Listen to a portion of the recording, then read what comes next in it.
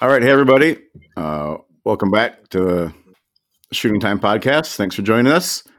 We have a fourth member of the crew this week, so I got Ryan again and Bill as always. Hey. And how's it going? Hey guys, and we got a friend of mine that I've known through Instagram only at this up to now, from Missouri by the name of Garrett Trentham. Did I pronounce that right? Yep, Trentham, Trentham. Answer to it all. Oh. You probably had to. Which one? So which one would you say? I say Trentham. So, I almost say it like Garrett the TH on. is silent. Oh, Trentham. Okay, Trentham. I got it. So that's always embarrassing, and I'm fine. Usually, I'm pretty good with pronunciations, but my last name gets destroyed all the time by pretty much everybody who I'm sure doesn't. you can relate. I've never said it in front of before. There's about three good ones that happen there. So, anyways, yeah, Garrett's from kind of north central Missouri. Had him on just to talk about, just for another voice, and also just to talk about little bit different style hunting that he does up and down in that area. But we'll get to that here later.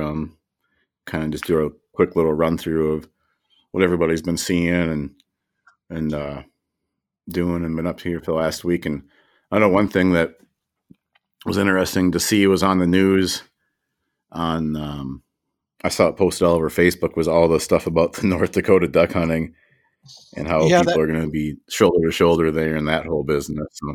What did you see? I didn't see anything. I wasn't looking either, but yeah, I saw it on Fox News.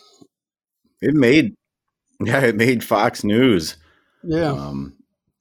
It was a picture of a duck hunter, and it talked about how North Dakota expects to see, a huge increase in duck hunting and duck hunters,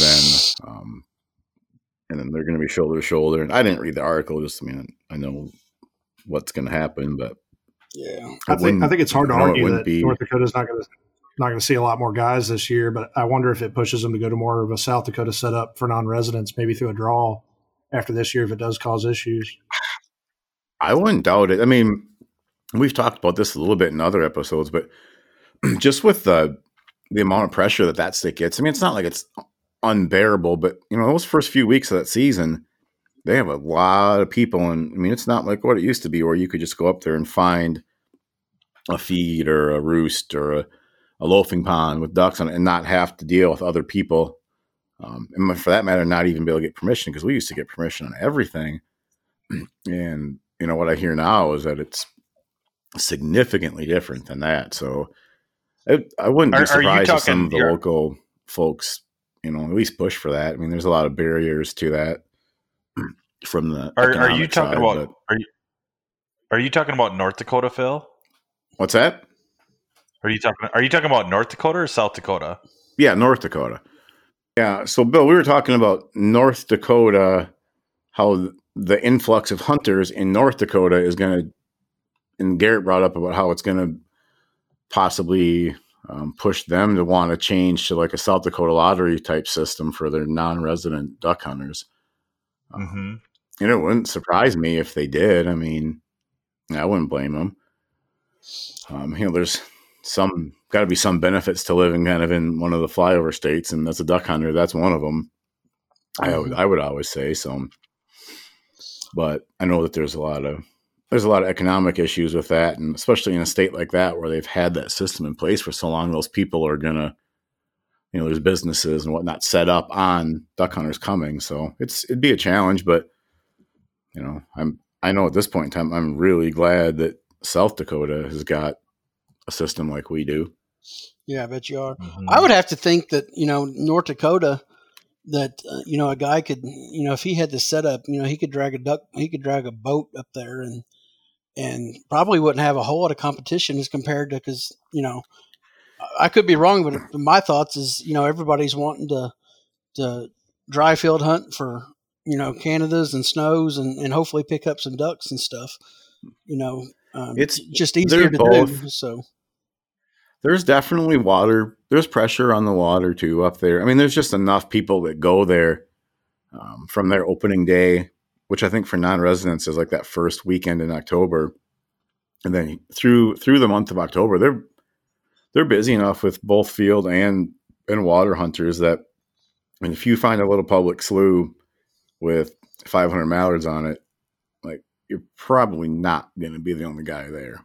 Yeah, I mean, you're going to see duck boats driving around. Even you're going to see little duck boats, like little Karstens and little canoes with Minnesota plates on them, and then you're going to see some like Big John boats too for guys out on Devils and out on I can't think of the big lake just north of Devils, but you'll see people all over out there. So it's, and it doesn't even matter how far west you get now, or just the whole state gets pressure. So really, that's what I was wondering, because I was going to have to say, if it was me doing it, like the last place that I would look to go would probably be like the Devil's Lake area, or, just more of the hotbed areas. I would just try to do my homework and find an obscure area that, there's just not going to, that it's probably not overly popular.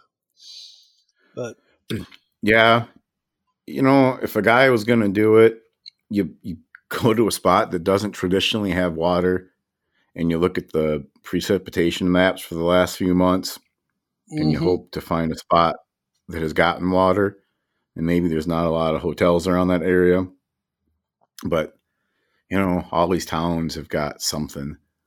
Yeah.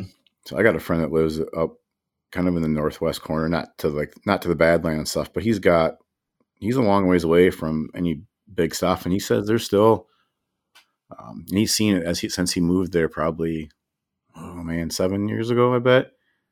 He's seen it increase just every year to the point where now there's people sleeping in fields and that whole deal that you'd see anywhere else. So, oh my God, it's definitely a different situation. But well, Phil, and that's not.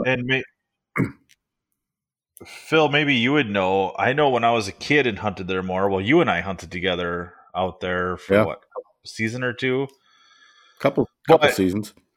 Is the law still in place that if it's not posted that you can hunt it? It is. They tried to change that this past year. Do you know anything about that, Garrett? Did you watch that at all?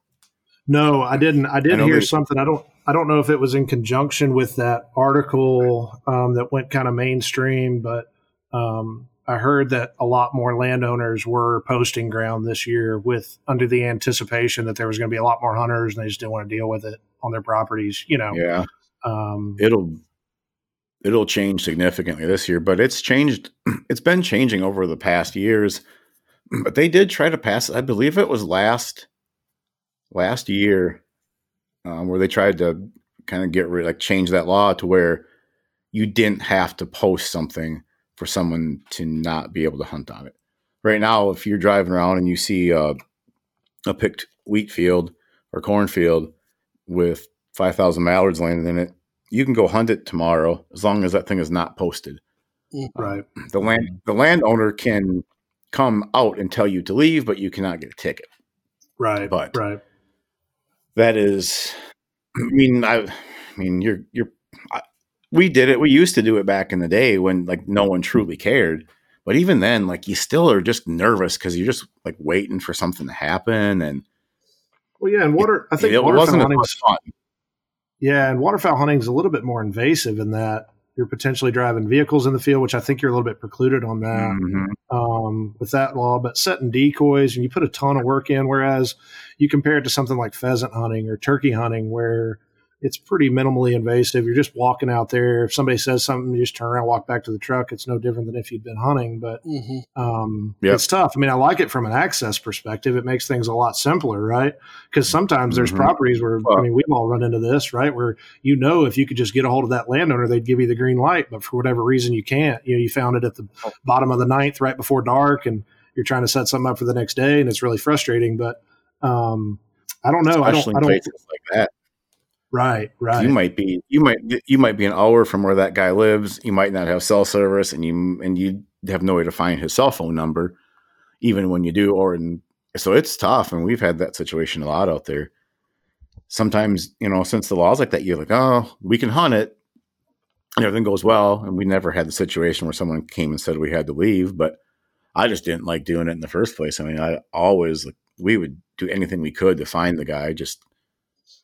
And I think the encouragement, especially from the state, is to still do that regardless, right?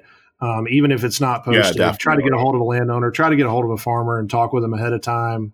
I think, that's always going to be key. And that could potentially open up a lot of access for you as well down the road if you can build that relationship with whoever that is instead of just going in there below the radar. For sure. Yeah, just a little bit of goodwill. Just let the guy know that you care enough to ask to come find him out. Exactly. Even when we're up in Canada, like, if I can't get a hold of somebody or on the phone or talk to them face to face, I'm not just going to go out in their field. I think it would be perfectly. No.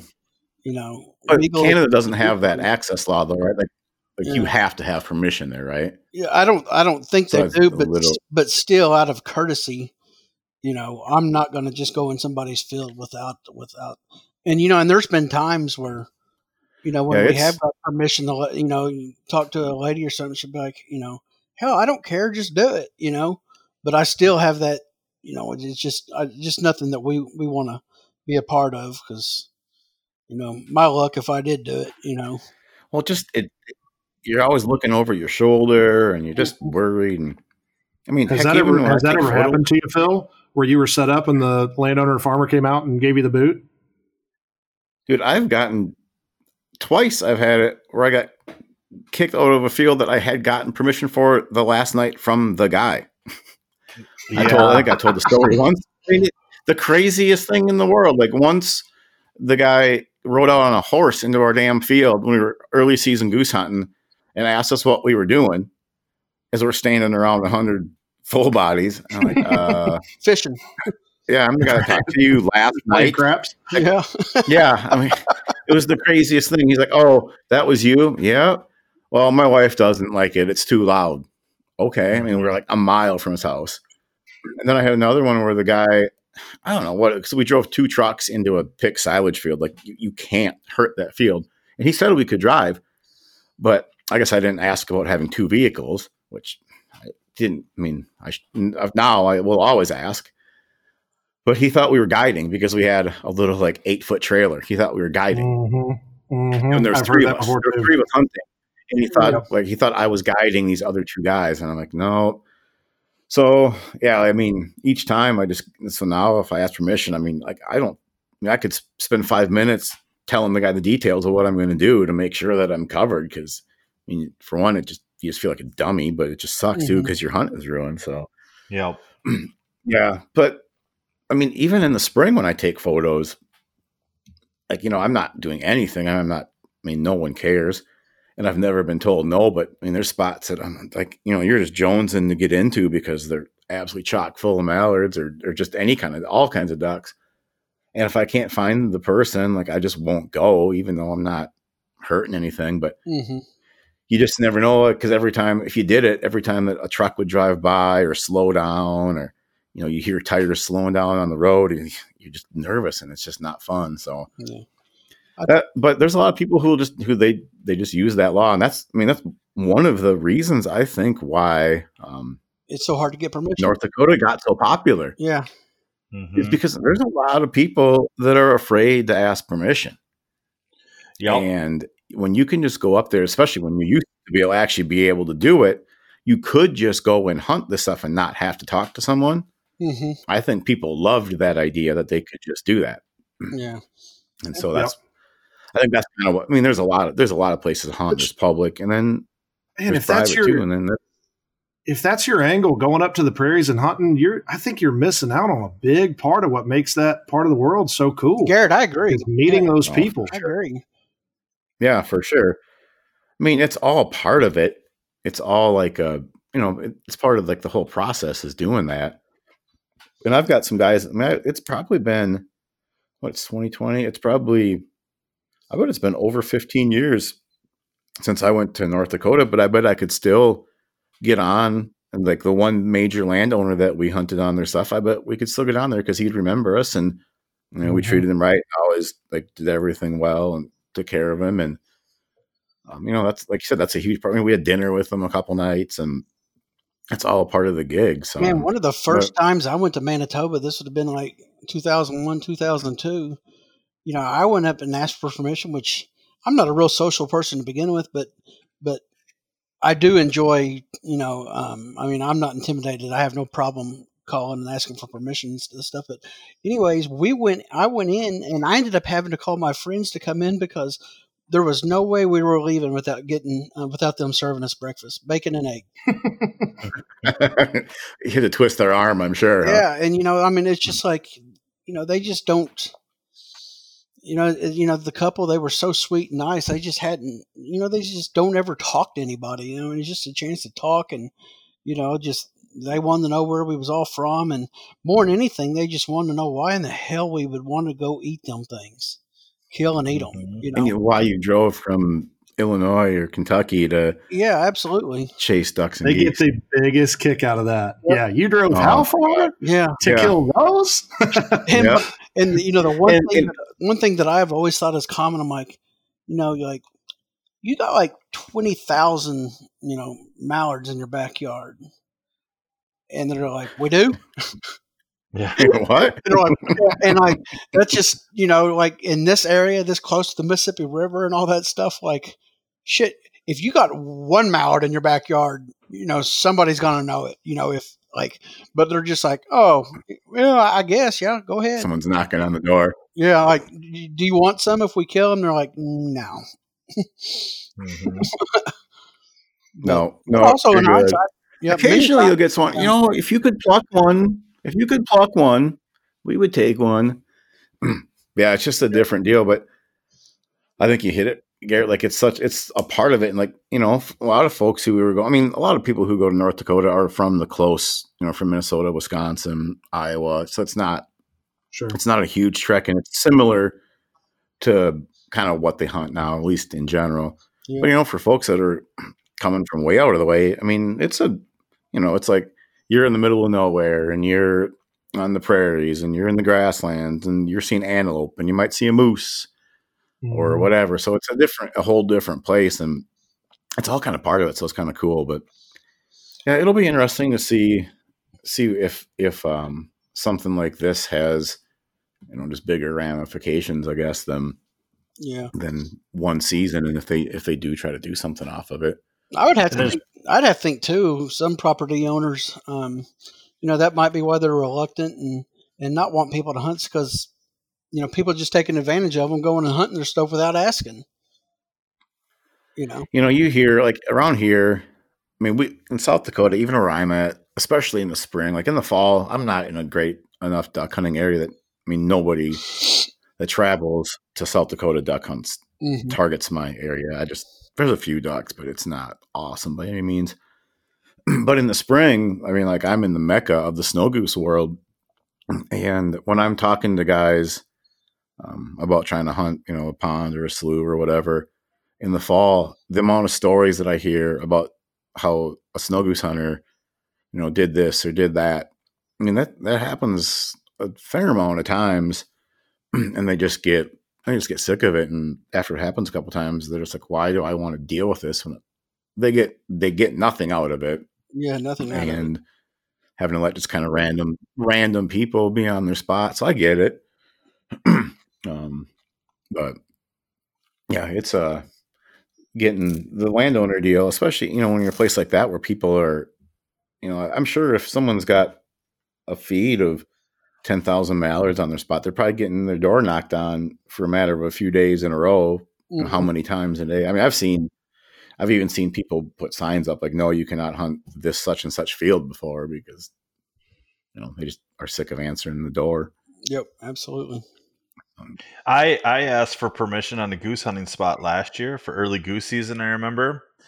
And when I came up, the landowner was smiling at me, and I'm like, well, how many people have asked you about goose hunting was the first thing I said, because I kind of knew him, right? So I didn't have to like introduce myself. And he said, you're the fourth one tonight. Wow. And that's the one thing I always think about with these landowners. That's why I'm so appreciative of the ones that do say yes, because they have nothing to gain. I mean, nothing to gain by saying yes to us. to hunt. And then, this poor guy, that was just, granted there were geese on a wheat field right next to a highway. So he knew that he was going to be in for it, but I was the fourth that night, and that was on a weekday night. Yeah, you just can't get away from it. Speaking of that, have you gotten permission for any spots for when I come out there? I expect a pretty good guy to hunt. Yeah, me too, man. I'm working on it. Yeah, Ryan's coming too. Yeah, I know Ryan's coming. I'm working on it. Right. I got a few spots picked out, but it's just kind of tough to know right now because the patterns of the geese, in my opinion, are going to change 2 times in the next 3 weeks here. So I don't want any excuses. This is all a bunch of bullshit. I want a sweet corn field and a pea field with a backup wheat field ready to go. All right. I tell you what, I'll have the fields for you. No, they ought to have 250 geese on each. Okay. With good cover, and no chance of anybody short stopping us from the roost to the field. Yep. That's my only expectation. I don't think that's very high. Too. Short walk. We can drive in the field, of course. So okay. Yeah. Let's go. Yeah, I'm on so it. Both me and Ryan are gonna meet at Bill's house stay at Bill's and hunt around my hometown, and obviously Bill's for the September early season opener. And I'm just kind of going. We're both just kind of going for something to do and to get away and do a little easy hunting. And Bill has the spot we always talk about that we can always fall back on. Nice. And I think coming up to it, I don't think I've said anything about having any other spots to hunt that I was happy with it. But now that it's getting closer and I start seeing more geese around, I kind of want him to go just find me a really good spot. When does that open, the first or? What I'm excited about this, that's what I'm excited about this year. It's not till the 5th, and just I don't know. That means we get to hunt a little later in September until the split. So do y'all start? Do you think you start picking up some migrators at the end of that, or? Yeah. We'll put it this way. I had a really good migrator shoot a couple of years ago on September 3rd. No kidding. Mm-hmm. And then we had a podcast a long time ago with Ryan Askren. And Phil, do you remember, didn't he say they start moving as soon as August? I don't remember the details, but I'm sure if the weather's right that they do. Yeah, I don't mean August 1st, but they move as soon as August. Yeah, the end of I'm sure here in the next few weeks, next 2 weeks, if you see cool temps and that wind right, you'll have a little bit of movement. Mm-hmm. We had some. Was that last night? We had north wind, and it got down to like 43 degrees here, and like really, maybe not 43. It's like 45, 40. I don't know. It was in the 40s.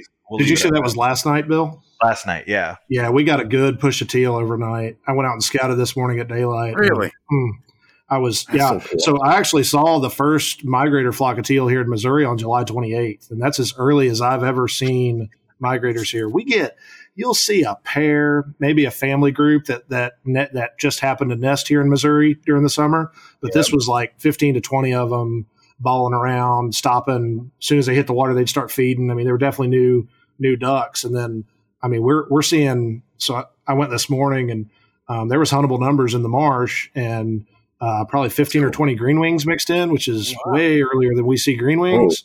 There were shovelers out there. But when I walked out of the door this morning, that north wind hit me and it was like, there's going to be some new ducks around. So yeah, that's cool. Cause it did. It got, last night was one of the coldest nights. Last night was one of the coldest nights we've had since spring.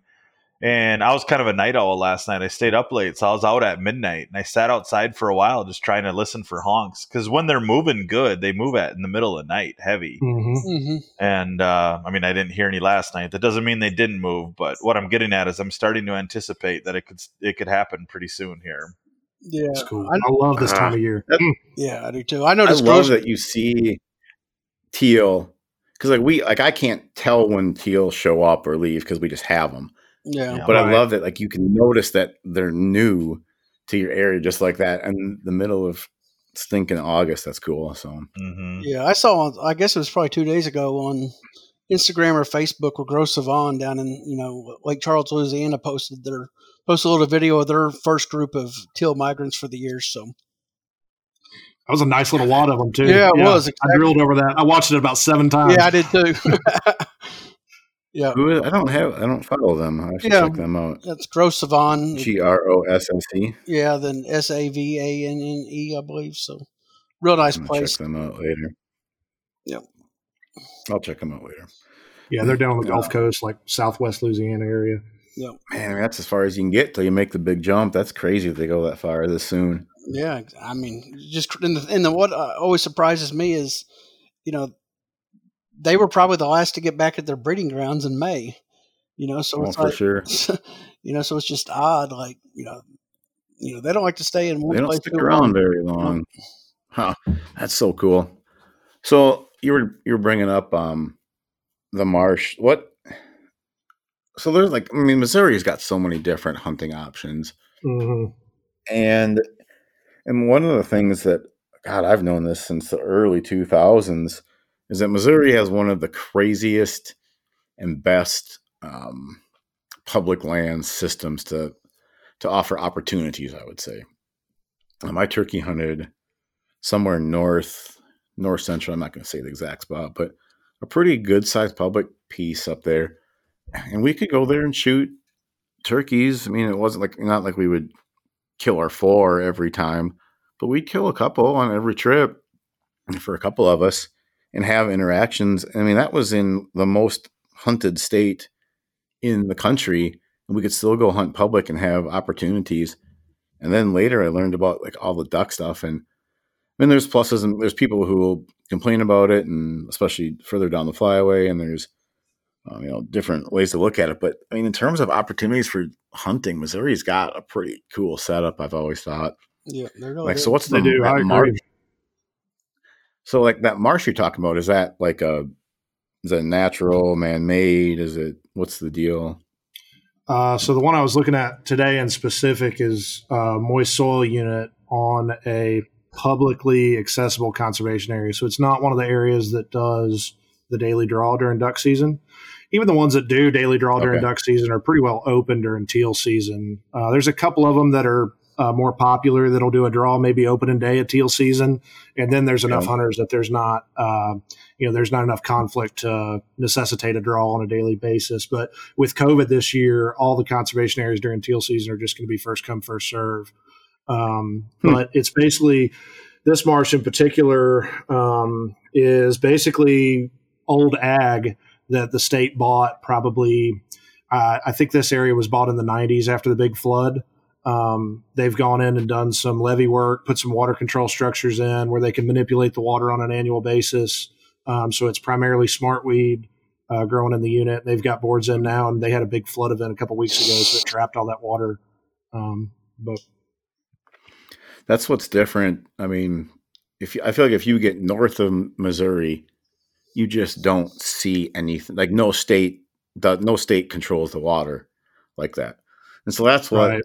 Seems so interesting for me being up here is the fact that the state does that. I mean, the only places that we have any control over the water is on the Missouri River, and they take less than zero consideration for duck hunters, and how that's managed. I mean, in fact, it seems like it goes the worst that it could be most years for me. Right. So I think it's cool how that, in Missouri specifically, back I guess it was 40, 50 years ago, they passed a state constitutional resolution that gave 1/8 of 1% sales tax to the Missouri Department of Conservation, which is kind of our fish and game. Mm-hmm. So they're flush with cash on a year-to-year basis. And I think we all know, waterfowl habitat management is extremely expensive. But that state sales tax gives them the leverage to be able to go in and put in water control structures. And then beyond that, I think a lot of states have that. But what Missouri has is the ability to pay people on an annual basis to manage that ground actively. And I think that is what really trips the trigger when it comes to having really good quality waterfowl hunting on public ground. Yeah, it seems like, judging off of what you seem to shoot and your buddies, it seems like things are good. And I've done a little bit of duck hunting, a couple years worth, and waterfowl in Missouri, and I've always had good luck there. And a lot of it's timing and being able to be flexible. But sure, I just like the opportunities because you've got you got big reservoir, you've got small walk-ins, you've got, well, that's kind of the thing. One of the reasons how I think I first even noticed Garrett on Instagram was just seeing pictures of you all the time. Well, probably with Andy. Mm-hmm. I think I followed him. But these guys run these little low-profile boats and hunt these public, shallow water, moist soil things. And one of the things I appreciate about so much is like the attention to hiding that you guys do. Mm-hmm. And you have to in those scenarios because, I mean, how tall is the cover? Like 12 inches, 18 inches maybe? Exactly. Yep. Some of these units, just for reference, will be several thousand acres. And aside from a spare, willow tree growing up in it along the sloughs every couple hundred yards, almost all the cover will be from knee high down. So, when we get new birds, when we pick up migrations, you can go out there and you can put a big boat rig up against a couple willows, or maybe cut a couple willows down and put the boat rig where the birds want to be and stick those willows around you and make it look like a natural clump. And you can have, exceptionally good hunts like that. But to consistently kill birds the whole season, you've got to be able to get out there and hide where they've been feeding. And those big unnatural clumps that weren't there the day before just don't cut it anymore. And these, we call them layout boats. I get a kick out of it. The guys out in the Great Lakes and stuff get all bent out of shape when we call a marsh style sneak boat a layout boat, but we call them layouts because you lay out in them just like a layout blind, right? It's just like a layout blind, except it's a boat. It's got doors that work the same way. A lot of them have small mud motors or trolling motors on the back. And it just gives us the ability to get us and our gear out into the marsh and then get hid completely. And I think, I think that's one thing that can really kind of separate the men from the boys when it comes to hunting out of layout boats is how much effort you go through to get hidden. You see some guys think that brushing them sparsely tends to work better, but getting out there with hedge trimmers and cutting brush and getting it completely hid can really make or break the hunt for sure. Yeah. Do you hunt out of like a I think you can expand that to any of your hunting for that matter. I was saying, Garrett, do you hunt out of like a four? They run those. They run the county line boats because that's like one of your best friends, right? I assume Andy is. Yeah. So I met Andy after I took this job over here. We met at a little trade show, and I grew up actually kind of in the Mid-South, just south of Nashville, and we hunted Camden Bottoms and Big Sandy and hunted some TVA lakes and stuff, but I've got family in Missouri, and so anytime we take a trip, we'd come up and hunt southeast Missouri or southern Illinois, and that's kind of where I got exposed to the layout boats. And I bought one I bought a Momarsh dual purpose layout boat when I was like in middle school with money I'd made cutting grass and stuff, and started killing ducks out of it and really enjoyed it. And so when I moved back out here, I had that Momarsh and was hunting it out of the bed of my truck, and I ran into Andy, and he's got these. It's basically a layout boat, but it's custom welded aluminum. And so he started showing me his boats. I mean, they're slick. You can go look him up on Instagram. I think it's just at County Line Boats. He can customize them however you want. And I'm a big guy. I'm 6'6", and I flutter back and forth around 300 pounds, depending on what time of year it is. And that Momarsh, I can fit in it, but I don't know if you'd call it comfortable, right? And so some of his boats are big enough. I think I've got like a 1344, and I can fit in there comfortably with all my blind bag, with my gun. I'm not cramped. And they're kind of the cat's ass of layout boats. It's one of those things that, a lot of guys come up to me and ask me if they should buy one. And I think if you're only going to hunt out of a layout boat a couple times a year, it may not be worth the cost, right? Because it is a custom American-made product. They've got a price tag on them. But if that's kind of your groove and that's your style of hunting, there's not a better boat out there. So my specific rig I've got now is a County Line, and then I've still got my Momarsh, and I've got kind of a double-decker trailer that I pull behind the truck. And so I can use that Momarsh if I've got an extra guy with me. I just tow it behind, or some days if we're hunting like a flight day and we really want to put out, a couple hundred floaters or something like that, I can fill that Momarsh up with other decoys and kind of use it as a sled almost and tow it behind us. Yeah, I'm looking at it. That's got to be a fun setup to have a the 100, 200 decoys out in that kind of scenario where you can kind of put them all around you, I assume, and you're so hidden that they're just going to finish wherever. That'd be a fun gig. Man, I'm looking at those boats. So Ryan and Bill both. Yeah, they're awesome. Like the weird things. I thought we had a use for that low profile kind of stuff here in South Dakota, but we don't. Not as much as I wish we did. It's not an everywhere boat, right? It really isn't. And even like, so we hunt quite a few cattail marshes out in Kansas, especially early in the year. And I don't hunt out of the boat when we're out there. If you've got any kind of vertical cover, it's going to be easier and it's probably going to be more productive to hunker down in that cover on some level, either with a boat or on a stool or something. Because, I mean, you think about it, you push that boat into some cattails, it feels like you're looking down a hallway because your head's 18 inches above the water. So they kind of have their niche for sure. Yeah. I had made, this is a few years back, I made a little low profile boat. But I turned mine, I sat sideways in. And so you kind of sat up against the back. So it was taller than what you have, but still pretty low. And I had the same thing. Like I thought it was going to be so awesome, but man, of course, then the cover grew back up that next year. And like everywhere I went, I had to trim all the cover down in front anyway. So I basically defeated the purpose of having this low profile boat. And I never hardly used the dang thing. So I sold it. I repurposed it over that last year and made it kind of into a higher blind again. But if we had like smart weed, if we had that stuff on the regular, I would without a doubt have one because you can just disappear in that stuff, drape it over you, and and yeah, I'll get it brushed to the point where if you shut the doors and walk away from it, you got to go kicking around for it again. And that's kind of the litmus test. Like you don't notice a difference in them until you get literally that brushed in. And then it's just like a light switch gets flipped.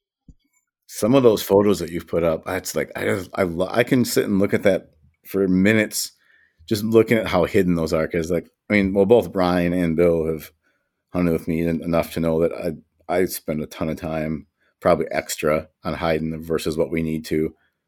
But like when it pays off and you have those suckers fluttering at like 10 yards, I mean, it's totally worth it to spend that few minutes. And I had a guy ask me today what kind of tool that I use to hide my boats and that I thought was important. And I'm like, man, you need a hedge trimmer. Like, it's so worth. I mean, that $80 is so worth the money. I'm looking at Garrett's picture right now on his Instagram, and man, that's the one where you got your coot decoys out there. That is, man, that boat looks slick, brother. Yeah, that was one of those hunts. We've been shooting those ducks on a public marsh for several days in a row, and we'd come back home and.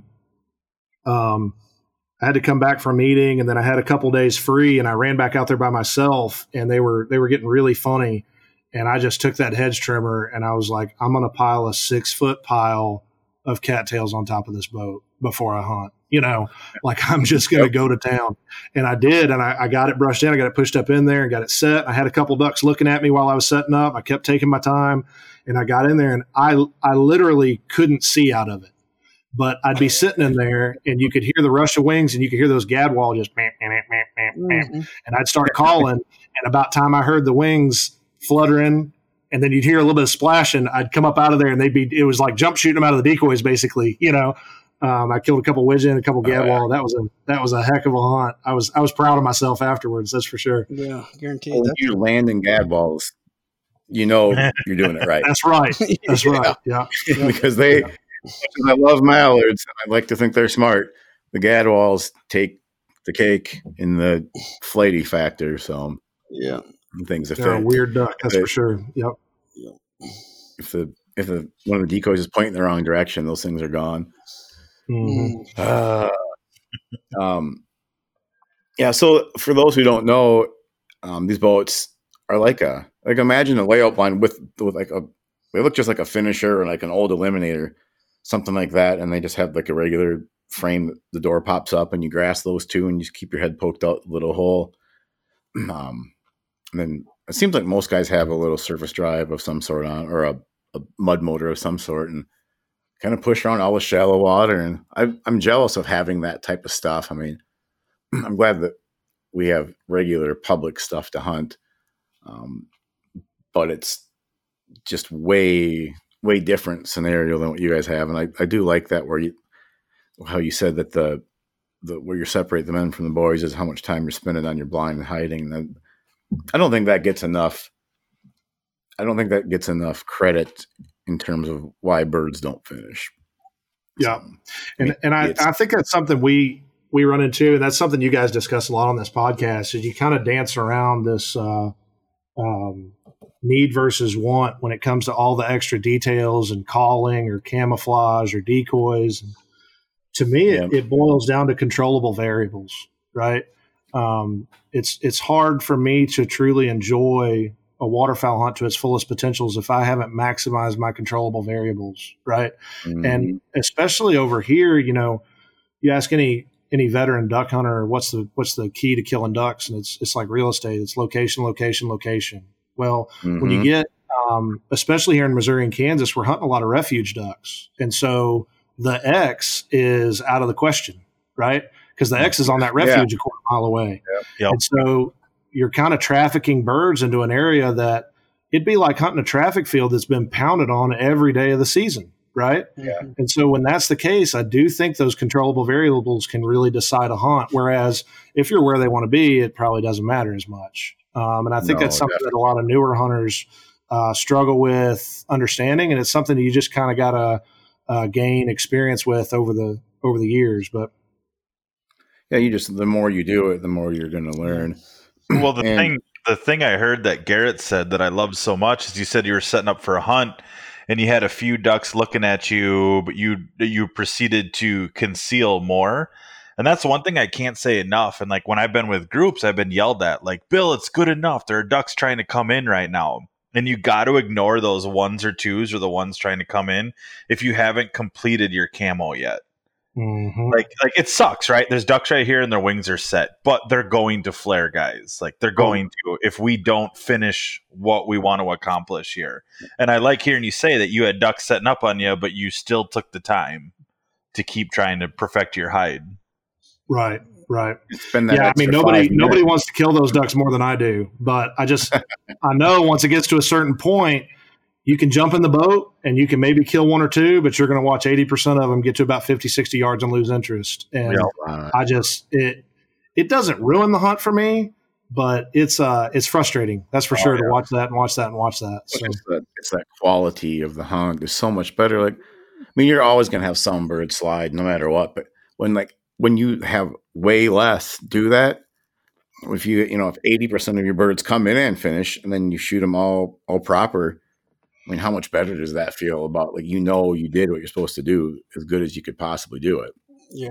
That takes it from an 8 hunt of shooting the limit to a 9.5 of shooting the limit. Yeah. I always look at it as, with all the money we spend at this game and as passionate as we are about it, I'm not going to do anything half-ass.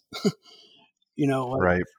Whatever you can do to maximize your potential. Like, there's no point in spending all the money and going out there, and it's not like, get natural vegetation or brush or whatever is costing you any extra money. Just get out there and get it. You're not spending any money. Just take the extra. Shit, man. There's times I'd pay money to have extra vegetation if I could. I guess I'm just saying it's one of those variables of hunting that as expensive as hunting is, that's not one of them. Yeah. No. Time. It's just time and effort. It's just time and effort. I think it just gets. I think what it is, a lot of it just gets overlooked, is because people just don't. Where are the main sources of duck hunting information coming from? They come from brands. Yeah. Well, other than the camouflage brands, you don't talk about concealment. I mean, I work for Avery. We make layout blinds, but when it comes to duck hunting, the emphasis isn't put on disappearing and all the extra details. It's in all the other stuff.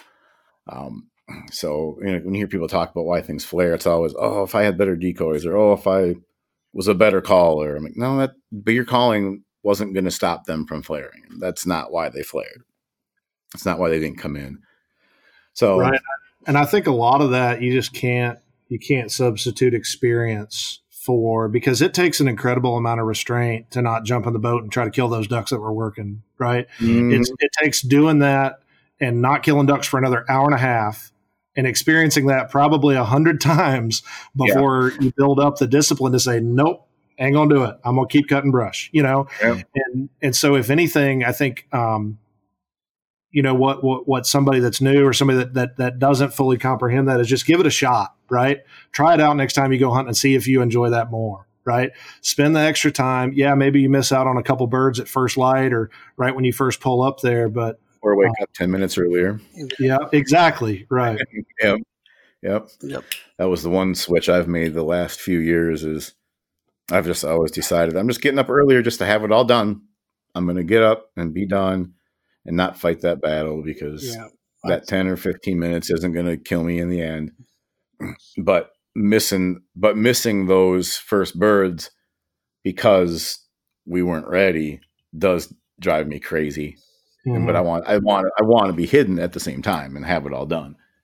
Yeah. So it's all worth it. That's all a big. I mean, to me, hiding is like the biggest part of the whole deal. And you guys you guys are kind of masters of it in that little world down there. So I dig that. Yeah. And that's another thing we run into out here is that and I guess it's got a lot to do with the way the public ground access is managed and how the ground itself is managed. But, and with as much as I travel around with work and hunt different areas, but so let's say I'm hunting a marsh in Kansas. It's a public marsh out in Kansas and I haven't been there in a month, or it's the first time I've hunted it this year. I'm not barging in there at 4:00 in the morning to go set up 75 duck decoys and brush my boat in when I have no idea where the birds are wanting to be. Right. Mm-hmm. And so a lot of my duck hunts start at 7:30 in the morning with me pulling up to a vantage point with a pair of binoculars and just watching for a little while. Right. Mm-hmm. Yep. And I'll see where the ducks are wanting to feed. And it's the same thing in Missouri. These moist soil units, and even the ag units that are flooded, they raise that water throughout the season to release new food and to give ducks new food as we get new migrants in. Otherwise, if you flood it to full pool before the first week of season, you're going to have 100,000 ducks in there, but you're not going to have any food in 2 weeks. And then all the rest of the ducks that come throughout the rest of the season are just going to bounce on through, or they're going to go to the private ground that is managed properly. So that being said, I could go hunt a pool at a conservation area and then 2 weeks later come back and the ducks are going to want to be 300 yards away from there. Right. And so we may get there at daylight and just watch for the first 45 minutes and see where those ducks are wanting to be and then go in and set up. Well, when you do that, you've undoubtedly got birds trying to work in there while you're setting up. There's just nothing you can do about it. It's just part of the hunt, and you get that knee-jerk reaction, especially if I've got guys from out of town, like, hurry up, get your gun loaded, blah, blah. And it's like, we're going to kill our birds. Let's just take our time. Let's get it right. That way we can shoot them right here in the decoys and we're not taking pop shots and we can really get squared up on you, end up killing your ducks quicker that way anyways. So it's a discipline. And I think, like I said, it's just something you gotta try it out a couple times and get frustrated, and it is what it is. But I dig that. So I didn't even mention, you kind of talked about traveling for your job, but what exactly is it? So I'm the regional director for Delta Waterfowl for Missouri and Kansas. So I cover all of Missouri and Kansas. And that basically entails me working with our local fundraising chapters across those two states to support them with their annual event fundraising. And then, our chapters get to keep a portion of the money they raise to spend locally in what we call a Waterfowl Heritage Fund. So I'll help them out with executing those Waterfowl Heritage Fund projects. If it's a hunter recruitment event or opening up additional access for duck hunters or duck production, putting out wood duck boxes or goose nest bins or something like that, I support them on those projects as well. But it definitely keeps me on my toes, especially as we get into event season in the early fall and then again late in the late winter and early spring. I've got banquets pretty much every weekend, sometimes 2 and 3 a week. So it's a lot of travel. It's a lot of back and forth. Well, there's a lot that goes into those banquets. I know that here in South Dakota, we just had the first Delta banquet, first of any banquets I know of, was in Sioux Falls Mm-hmm. a week or two ago. I stopped by. I had a couple prints that I donated. Mm-hmm. I just stopped to say hi and renew my membership. And it was a good turnout, and sounded like things went well. So it's kind of good to see that. And after what things were, I'm sure that was kind of a chaotic situation for you guys, and kind of had your hands tied in terms of what you could and couldn't do.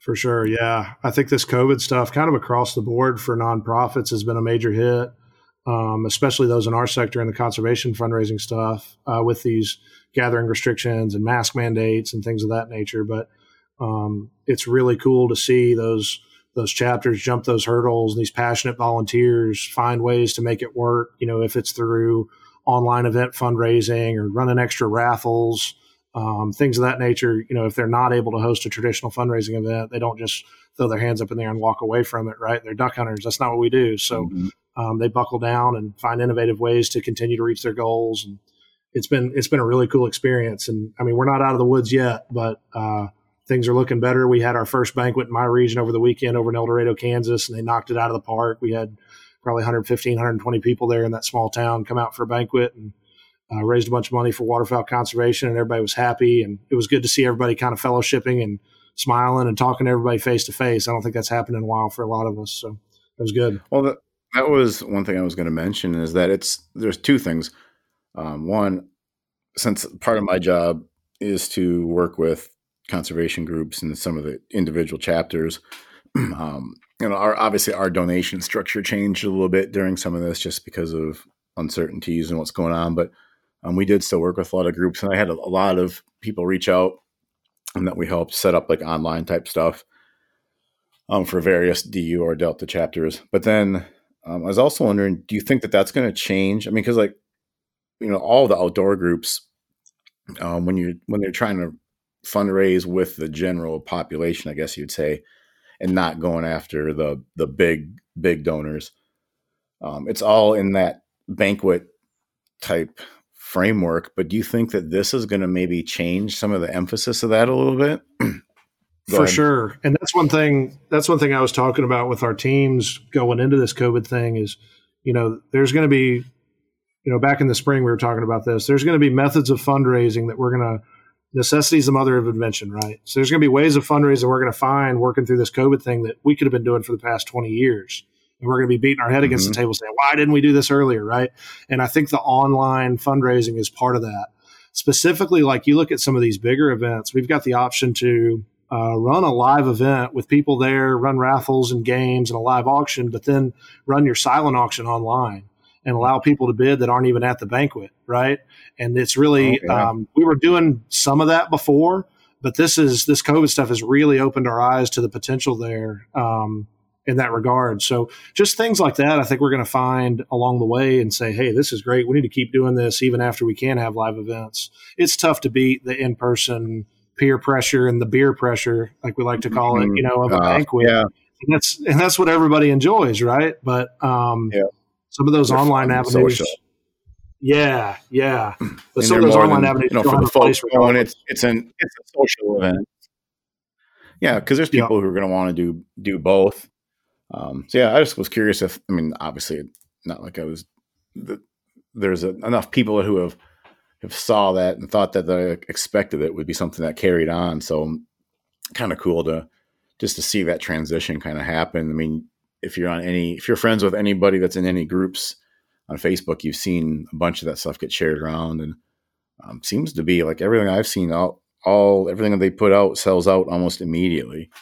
So you're opening yourself up to a way bigger audience, and a lot of people just don't necessarily want to go to the banquets. And so when you give them the chance to support stuff online by just clicking a button, that's an easy way for that stuff to work. So absolutely. Yep. One thing, you're talking about like that Heritage Fund.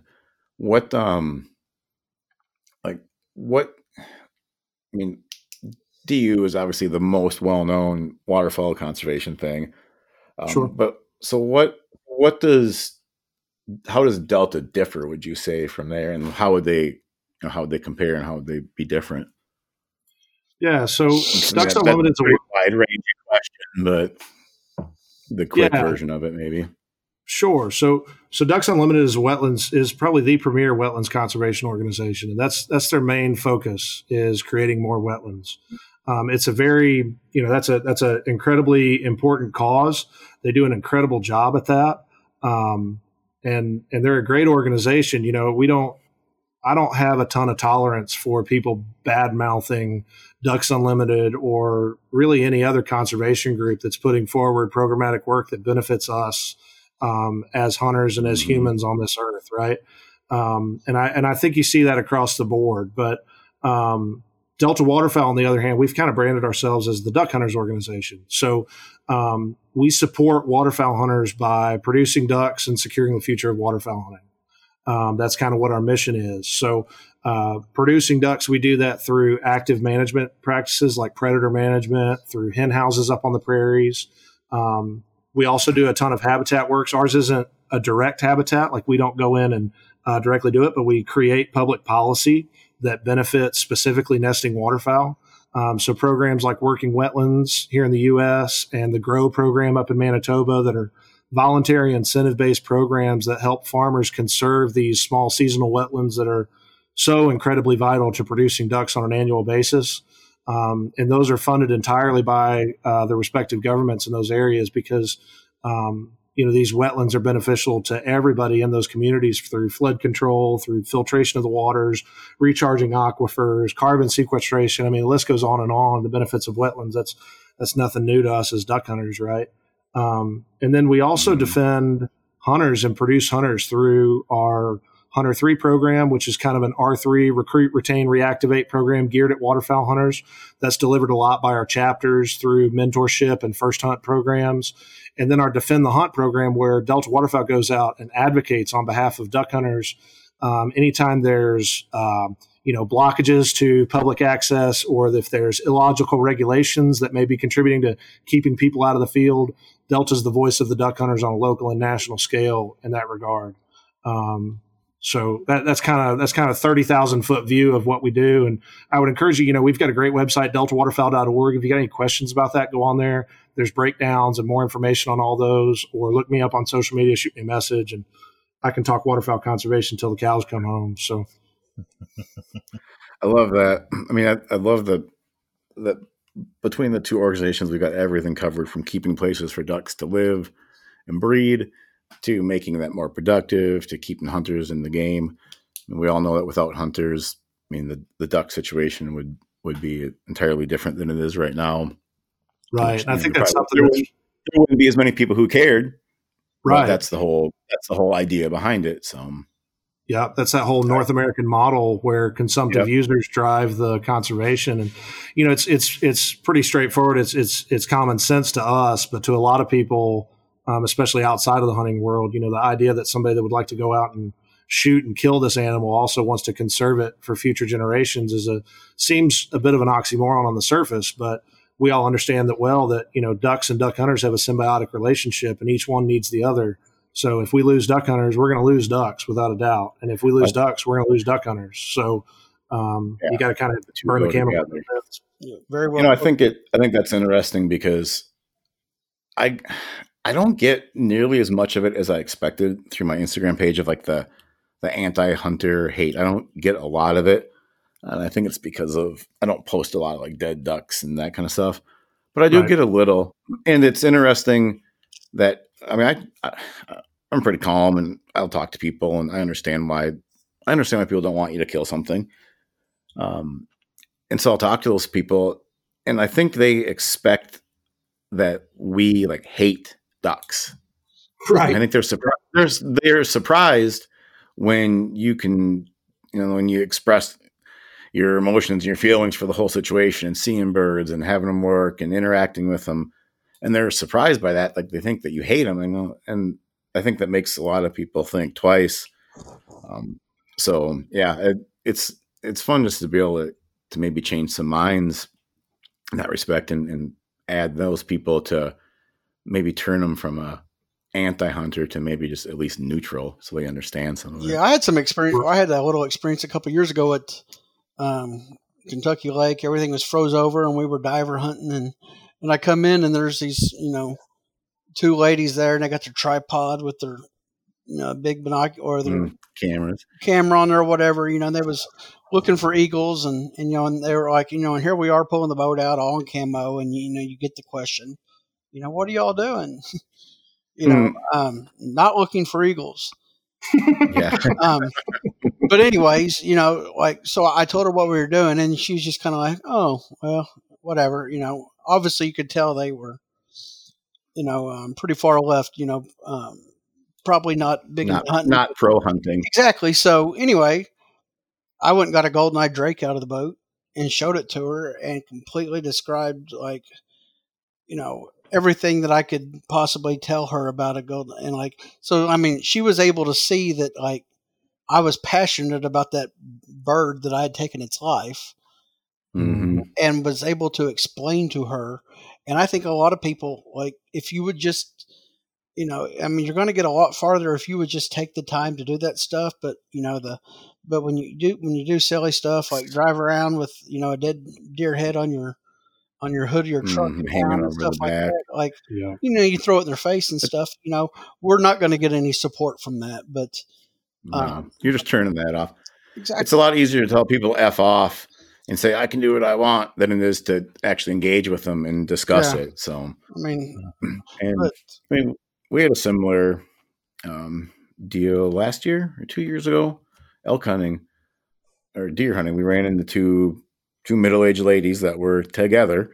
And they were hiking in some backcountry stuff. And me and my friend spent, I bet, 15 minutes describing the hunt and how we care for the meat and all that kind of stuff. And I don't know if they weren't anti-hunting, but they're at the very least very inquisitive about it, and they had some preconceived notions. And when we left them, see you later, have a good hike.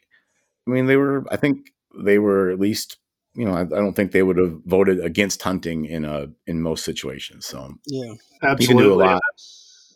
Yeah, I agree. And that's something that, you guys are probably especially good at, is making that emotional connection that we share as waterfowl hunters with this bird, and being able to verbalize that. And that's something that I think is tough for a lot of duck hunters. That's a gift that not everybody has. But one thing I've found that a lot of people can relate back to, and it's an easy kind of pragmatic way to approach it, is compare it to any other livestock farmer, right? Like a beef cattle farmer doesn't hate his cows, right? He treats them with the utmost respect. He makes sure that they have places to eat, places to take shelter.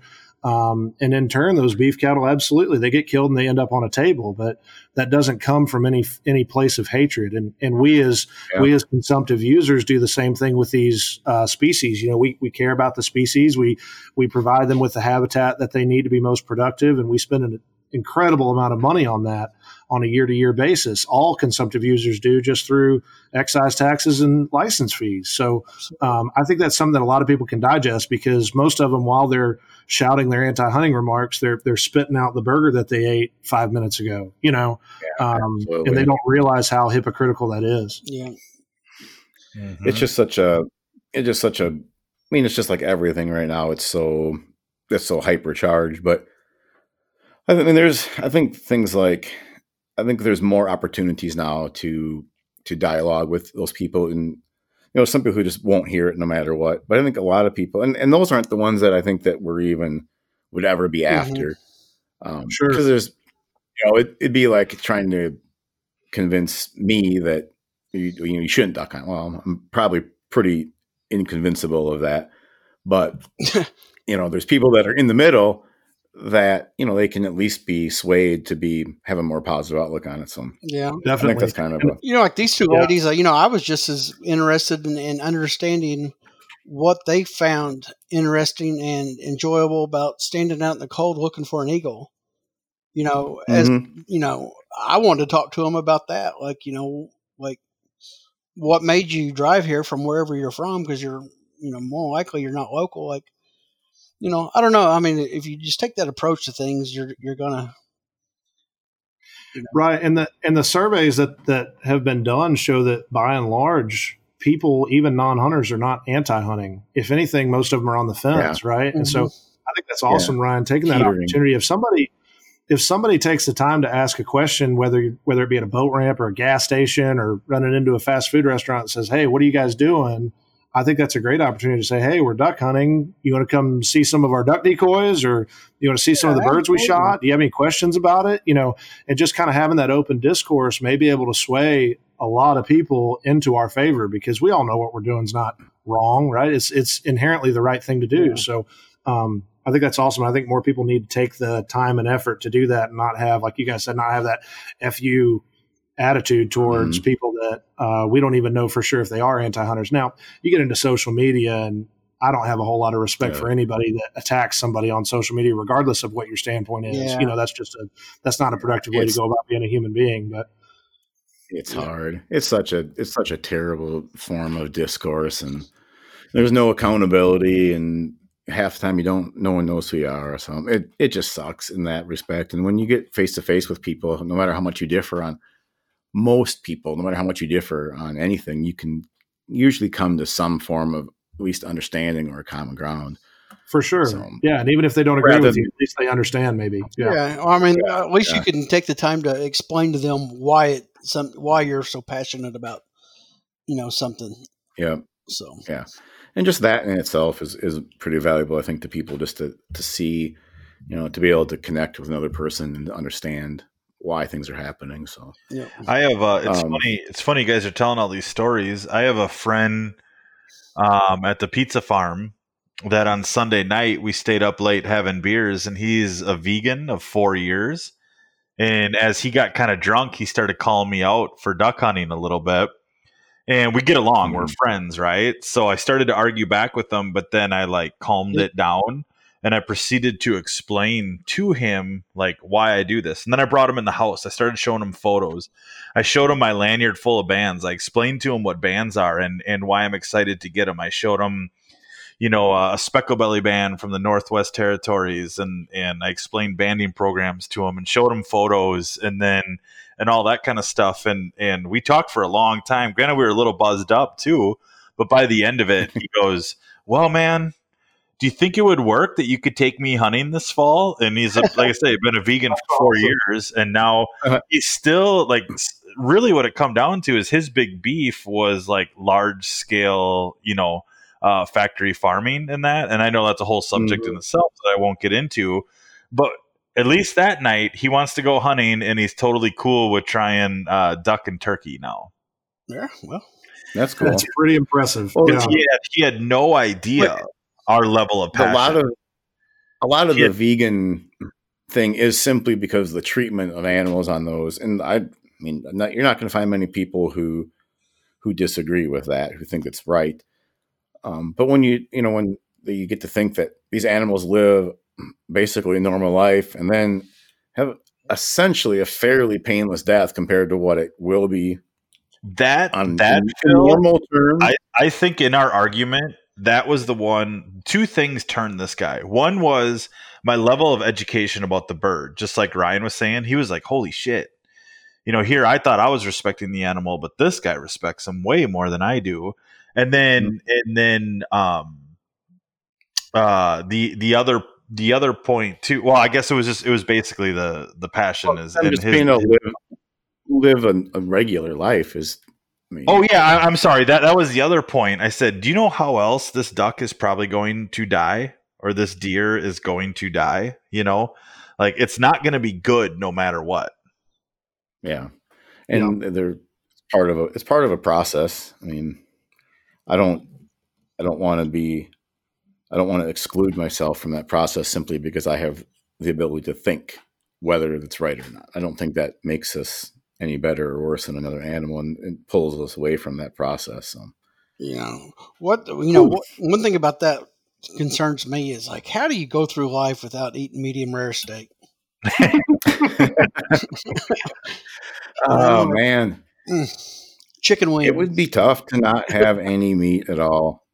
If you had good pasta, I guess I could probably come close to that. But man, it's like these guys get these tick-borne illnesses and having an aversion to red meat after that, buddy. Oh yeah, that doesn't make you soak down with permethrin. I don't know what will. Yeah, that Texas thing, right? That Texas tick. or it's whatever it's called down in Texas now. Yeah, Lone Star. That's it. That would be the worst. Yeah, that if you. How could you even duck hunt or big game hunt? Like, I mean, you only could give your meat away. That would suck. That would be miserable. It's making me hungry thinking about it. Well, let's kind of transition a little bit. None of this really we even thought we'd talk about at all, which I'm kind of glad worked out pretty cool. But we had a little plan of talking about doing something kind of fun and just saying that if you were a new duck hunter and you were given a $1,000 and you wanted to duck hunt and you had $1,000 budget, how would you go about setting yourself up? And I think we kind of have some thoughts on that, and it shows I think each of our preferences in terms of what's important. So I know I wrote a little bit down. I think the other guys probably did more prep than I did on this. I got stuck with a bunch of work stuff the last few days and haven't even hardly thought about it. But so basically what we're going to do is just say you're kind of a semi-outdoorsy guy. You've got some basic clothing, maybe a teeny bit of hunting experience, but you basically inherited your grandpa's 870 and you decide that you want to go duck hunting. You have $1,000 to spend on gear. How would you allocate those funds to all the different gear that you have? Should we go round robin on individual parts of it, Phil, or do you want each guy to kind of break it down? I think we can just talk. Let's just talk about it, and we'll all just chip in and chime in, and maybe we'll have to somehow come to an agreement on what's important and how much we'd spend on it, and then we can just tally that up and go from there. I have a feeling we're all going to be pretty similar in terms of level of importance of stuff. And for the most part, I was going under the assumption that we could buy, even though these were my rules, that we could buy used items, but I kind of got overridden that we have to stay with new items. I'm going to make the exception. Too many rules. Yeah. So we'll stay with new items, except for a boat. You can get a used boat. That's my one thing I'm going to say. All right. So, Bill, you go ahead and throw something out there. Where's your first check written to? Oh, man, this is tough. I don't think I did as much work as I should have. But right away, I started thinking about decoys. Was where my mind went first. And of course, the goose hunter in me thinks silhouettes. And that's when I texted you that one day. I'm like, duck hunting, goose hunting. And you said duck hunting. So I thought, all right.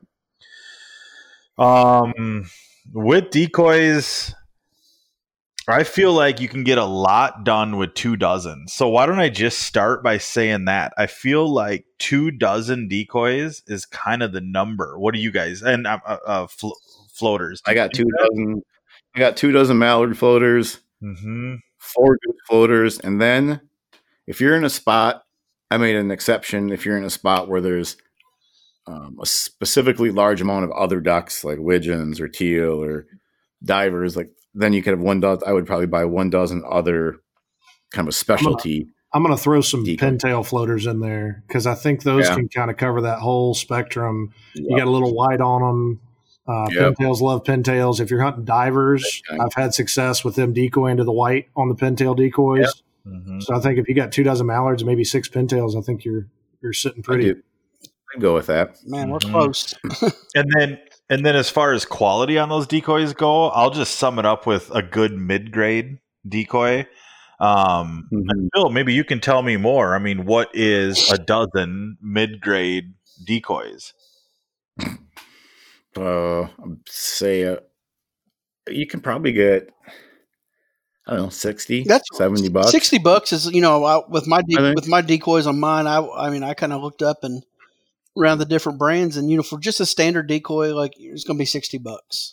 Yeah, per dozen. Yeah. So I have 120 written down for my mallards, and then you probably throw another 50 for your pintails, and I feel like I'd have to have goose floaters too, just because. Oh man, yeah, you have to.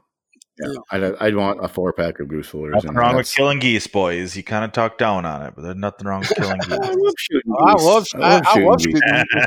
It's all about opportunity. It just isn't the primary suspect every time. I don't set up for them, but you know as well as I do if they're around. Oh yeah, I'm gonna have a stupid goose ball in my mouth. So what's for goose floaters? Probably like $75. Yeah, I suppose you're close. I think a dozen's like 200 some usually, 2 to 3. So that puts us at about. Oh geez, that jumped up quick. We're at 2. Welcome to duck hunting. Yeah. 265. Well, this is why I was going with Mr. Used decoys. But used decoys are hard to find. Good. No, they are not. You're not on. You need to go on Facebook more. They're all over the place. All right, never mind. Like literally everywhere. Okay, so what? I turned to decoys first. That was the very first thing I wrote down. So it sounds like Shooting Time Podcast says 2 dozen mallard floaters, 6 pennies or an other duck, but pintails. I like that idea. And 4 goose floaters or 6? 4 goose floaters. Okay, do 4 because you're probably having limited resources and abilities to carry all this stuff. So. Sure. So goose floaters are a son of a bitch to carry. Yeah. Now I looked at this like I think you guys are like cutting yourself short on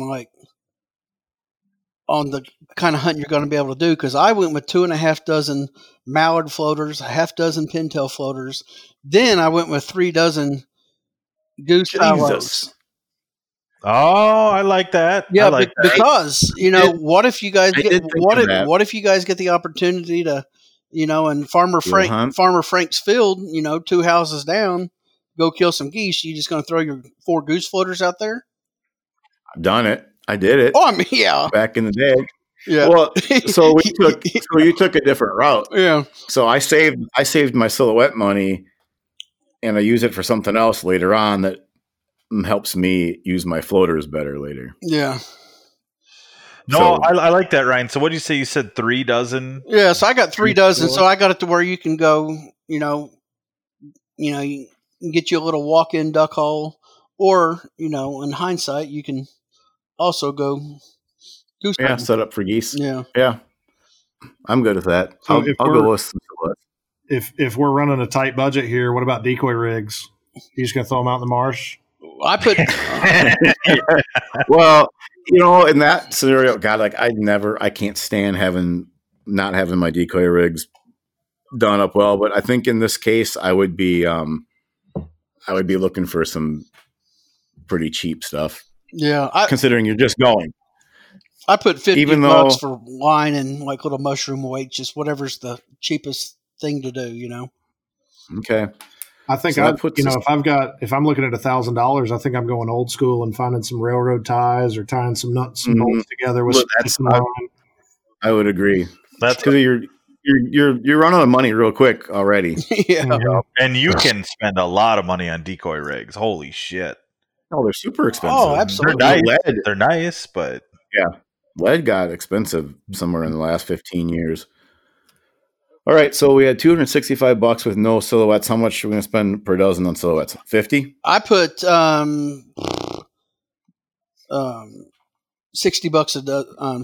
a dozen. So I was at a. Let's go 2 dozen. Yeah, 2 dozen. You can make it work. Gotcha. Yeah. Okay. Do 2 dozen. So 120. So that's 200. That's $380. We're at just on decoys. Okay, but that's a big one we got out of the way. So decoys are 40% importance on our scale of $1,000. All right, I'm gonna jump in here before we spend too much more money. Let's get a gas budget going here for the season. Gas is gonna be separate. Off the that's okay. Separate. Okay. Yeah. You wouldn't be able to buy shit if you were going to include your. I spend more than $1,000 a year on gas. So. I'm thinking back to my high school days, and it was real nice going and looking in the sporting goods store. But if I wanted to go hunting that weekend, I better not buy any decoys because I wouldn't have gas money to get my truck out there. Yeah. Dude, I bet I spend gas is ridiculous. Garrett, you drive all over the country back and forth, so you spend. I mean, that's terrible. So we're excluding gas. Gas is excluded. Yeah, like I say, my duck club's 30 to anywhere from 30 to 40 minutes away, and usually I don't stay down there, so I'm driving back and forth every day. Man, I'll tell you, it gets gas is it does big time. Gas is a big expense. So all right, so we got $380 in decoys. All right, what's next? The next thing I thought, you're going to have a pair of waders. Yep. And you got it. And I put for $200. I don't.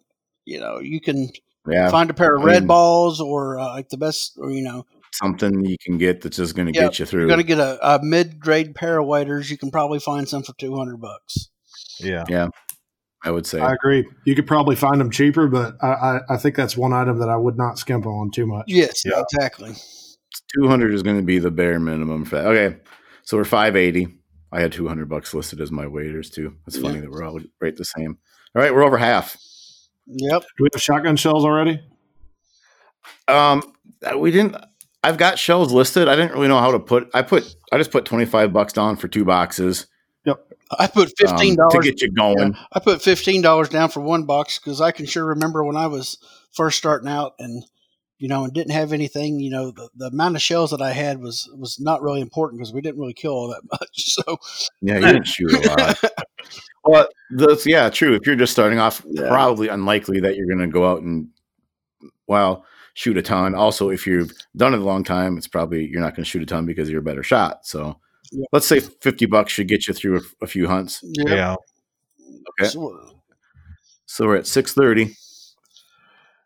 I put also, I'll jump in. Like, I love mine, and like I say, and I kind of looked at this as being like a little walk-in hunter, in a little low field. But I put a marsh seat. Mm-hmm. Those things that can help you out a lot.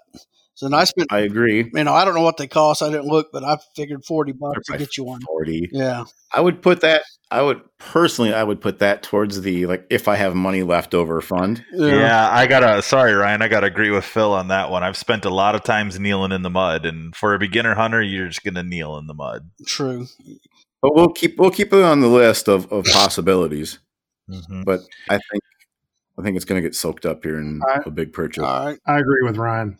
We got when 50-50. Like I said, when you're 6'6", 300, you're probably kneeling. Yeah.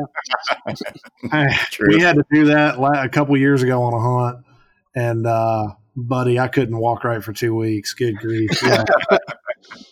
I'd also put a decoy sled up there with the stool. Now, I do like sleds. Let's jump ahead to this one. We'll come back to those ones. Yeah. But we all know we're going to need duck calls.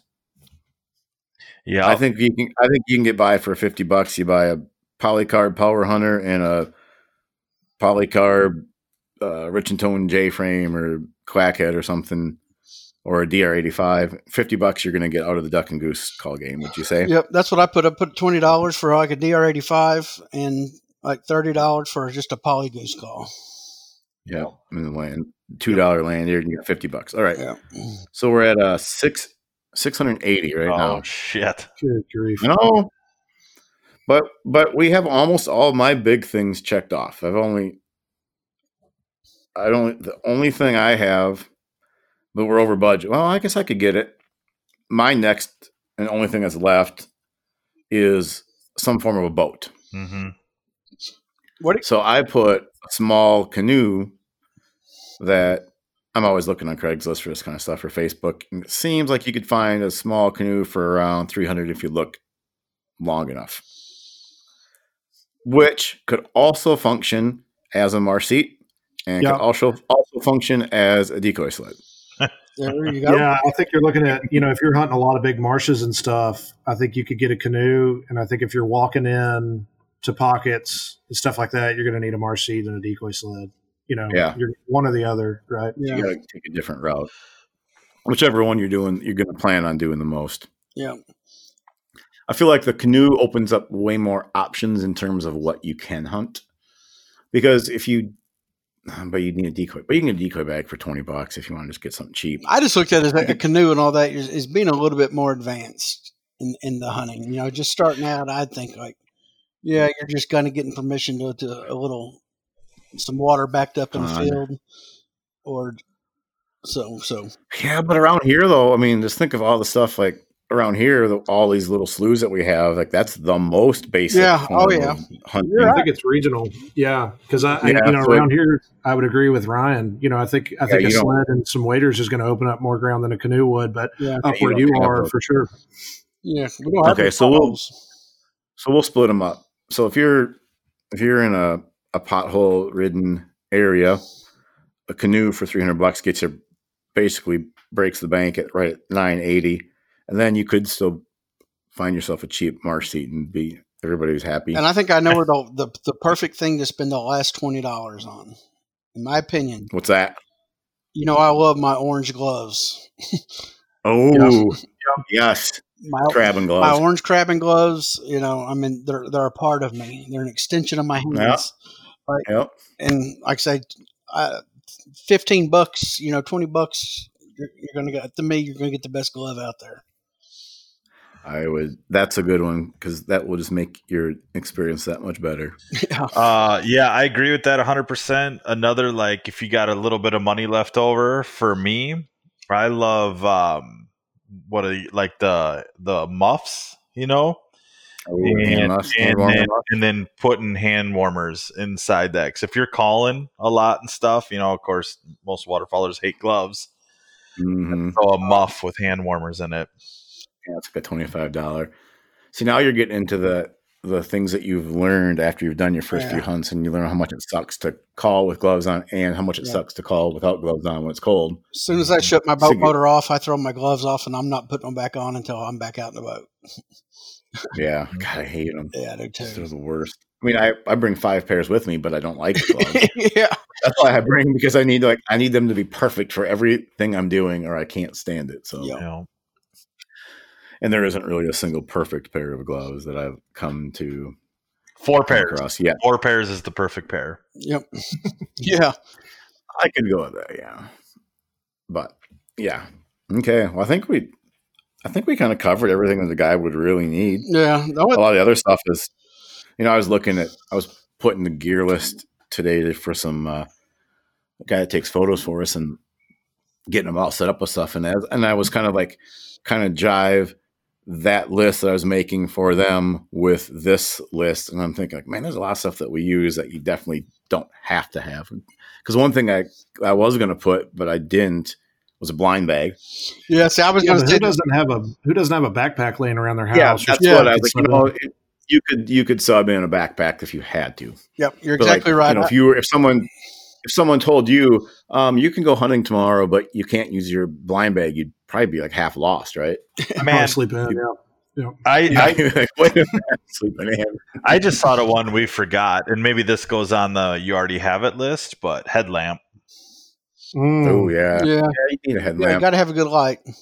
Mm-hmm. Yeah, headlamp would be one. You can get them for $15 now. Yeah, but it's funny you said that about the bag though, because I had a blind bag on mine initially, but I took it off there because I thought, if I didn't have a blind bag, then dadgum, I'll have to go get a couple Walmart bags. Right. Yeah, you have something that can get you by at least. Okay, I'll go with that. It would be tough for a while, and I wouldn't know where my Pop-Tarts were stored at every time, but I would get by. Yeah, exactly. I wouldn't know where I'd have to dig around a little bit. I wouldn't know where I'd have to dig around, but we'd figure it out. Yep. Cool. Well, heck, we got a pretty healthy little time frame going here already, so I think we could wrap it down unless you guys got anything else you want to talk about. No, I don't. But I will say, doing this made me realize, and I don't regret one dime of it, but man, just how much money that I spend and how much I've spent in the last 25, 30 years playing this game. I know, fathom. And there's so much more I want. Yep. And just in boats, what I have is ridiculous. and then you take, then there's people who have boats and they have UTVs and 16-foot trailers, and then they buy a $60,000 truck to pull that trailer, and it goes quick. It goes real quick. Yeah, absolutely. Decoys. Decoys aren't even expensive when you start thinking about some of the other stuff that you invest in to do some of this. Duck camps and leases and gas money and all that stuff. It's crazy.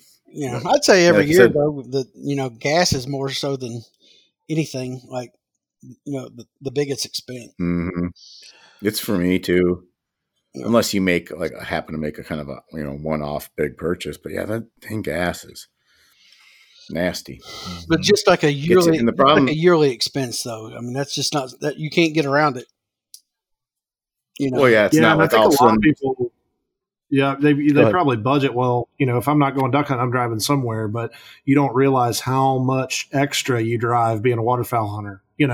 Going to scout, going to driving to different boat ramps to put in so you can cover the whole marsh. Back and forth, taking a couple trips a year. It really adds up.